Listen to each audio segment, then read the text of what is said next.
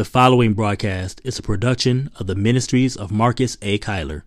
We pray this message is both inspirational and transformational.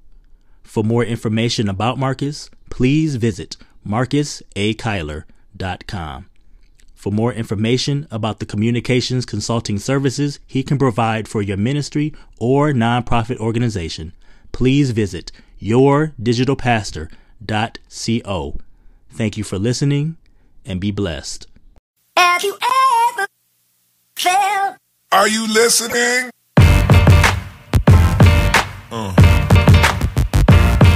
Yeah. Look, I've had it all and I've lost it all. I've been at the mountaintop and I've been in the valley. But through it all, what I've come to realize more than anything is that this church communications thing, this is my passion. And I'm here to use my passion to help you tell the greatest story that's ever been told, the glorious gospel of Jesus Christ. I get it. You need a friend, a shepherd, to guide you through this ever-changing digital ministry landscape while delivering a dose of encouragement along the way. Well, I'm that guy. I'm your man Marcus, and I am your digital pastor.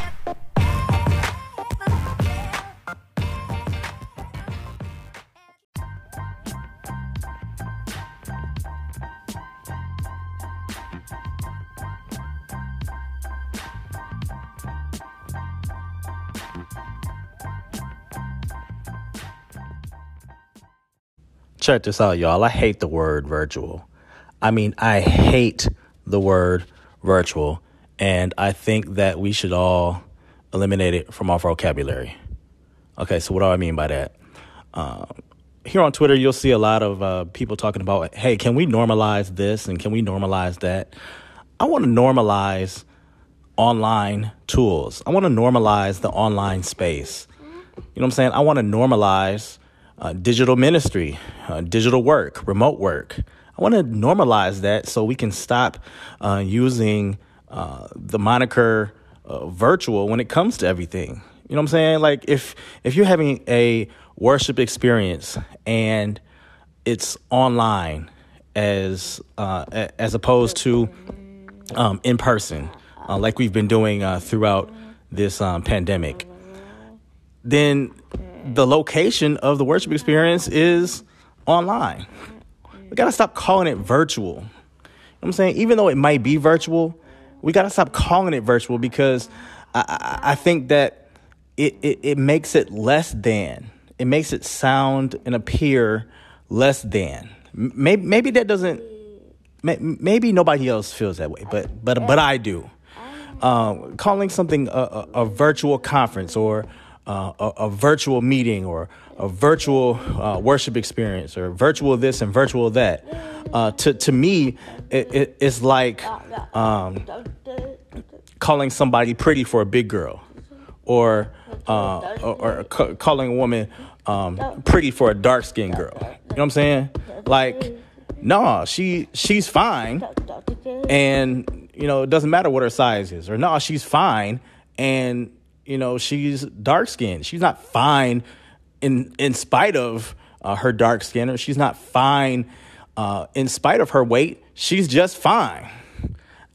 It makes it seem like, you know what I'm saying? Like when you say for a blank or in spite of blank, it makes it seem like that in spite of aspect or whatever makes it less than or makes that person less than. And that's how I feel we do when we stick virtual on top of something, even though that might be what it is at the time, even though, we might be experiencing everything online right now in a way that we haven't before. I just feel like it's time to normalize it and just treat it as another location. You know what I'm saying? Because it doesn't have to be a less than experience. It's not something that we don't have to lose anything just because we're having an online experience as opposed to an in-person experience. Yes, there is something to be said about being able to shake people's hands and to be able to hug people. I am a hugger, even though I'm very much an introvert. At the same time, I am a hugger. That's something that I love to do, and I haven't been able to do it since March. But I just feel like, I don't know, man.